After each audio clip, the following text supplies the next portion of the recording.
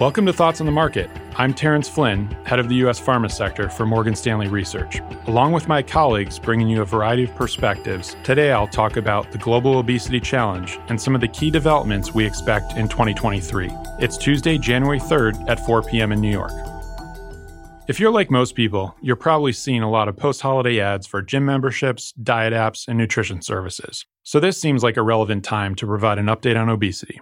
A few months ago, we hosted an episode on this show discussing the global obesity epidemic and how it's now reaching an inflection point because of new weight management drugs that show a lot of promise and benefits.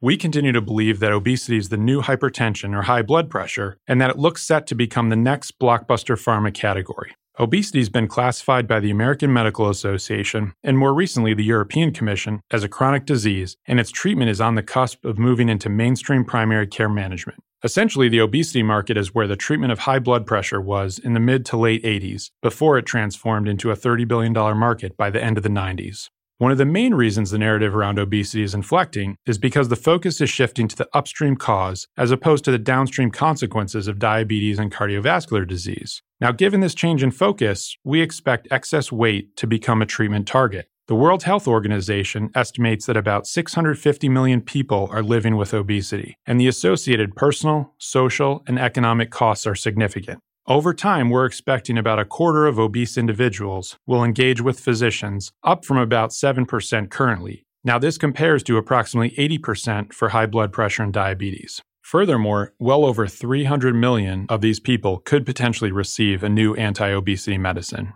Looking back historically, previous medicines for obesity had minimal efficacy and were plagued by safety issues, which also contributed to limited reimbursement coverage. In our view, this is all poised to change as the more efficacious GLP-1 drugs are adopted and utilized, and the companies begin to generate outcomes data to support the derivative benefits of these drugs beyond weight loss. Of course, as with biopharma, there are many de-risking clinical, regulatory, and commercial steps in the development of the obesity market. This year, we're most focused on a key Phase 3 outcomes trial called SELECT, which we expect to read out this summer to conclude that weight management saves lives. Furthermore, we think the innovation wave should continue as companies are working on a next generation of injectable combo drugs that could come to the market later this decade for obesity and type 2 diabetes. And beyond the possibility of turning the tide on the obesity epidemic, it's also exciting to see room in the markets for multiple players and investment opportunities in a market that could reach over $50 billion by 2030.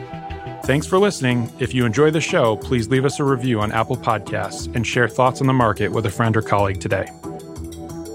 The preceding content is informational only and based on information available when created. It is not an offer or solicitation, nor is it tax or legal advice. It does not consider your financial circumstances and objectives and may not be suitable for you.